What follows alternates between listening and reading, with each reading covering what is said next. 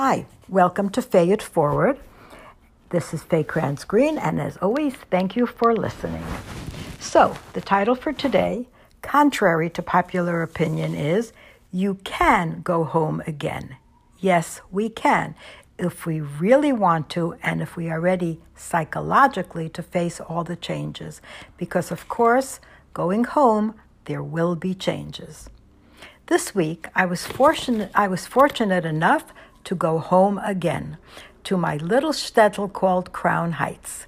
It's where I grew up and where several of my siblings still live, one of them in my parents' home.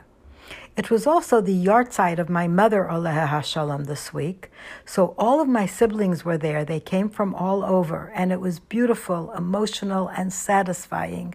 We did my mom proud, Baruch Hashem. I am sure she was smiling at us from her place in Gan Eden as she looked down upon her children, grandchildren, and great-great-grandchildren. Crown Heights is also the place where my childhood friends still live. I moved out of Crown Heights when I got married and went on shlichus in 1965 and only came back sporadically to visit. So being with my friends and catching up on our lives was just wonderful. I also got to see a few of my grandchildren and great-grandchildren, Kinahara, who live here. Pure nachas Baruch Hashem to see them. What surprised me most is that Crown Heights has not really changed. Many of the original foundation stores on buildings are still there. 770 is, Baruch Hashem, still crowded. There are many more minyanim. And of course, where the older buildings and stores used to be, they have been updated. I kept saying, where's my favorite dress shop? Where's my favorite restaurant? And not all of them are still here, but I managed to spend some money nonetheless.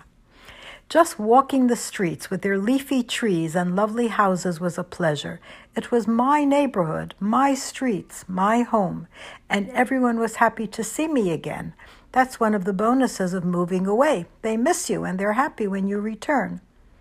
Crown Heights is not just a neighborhood, it's a way of life. It is the Rebbe's home and will remain so until the coming of Moshiach b'meira b'yameinu.